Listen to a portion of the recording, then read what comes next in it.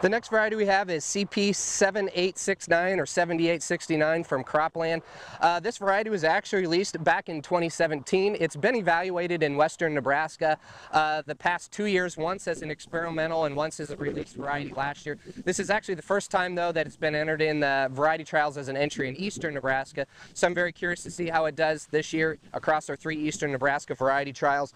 The company has a little bit more information to share on this one. Excellent yield potential, standability. It's a short to medium height variety with good test weight and has good resistance to some of the common rust stripe and leaf rust, and acceptable tolerance or resistance to fusarium head blight with medium to late maturity. Again, we'll see how the variety trial results come out here in 2020, so stay tuned.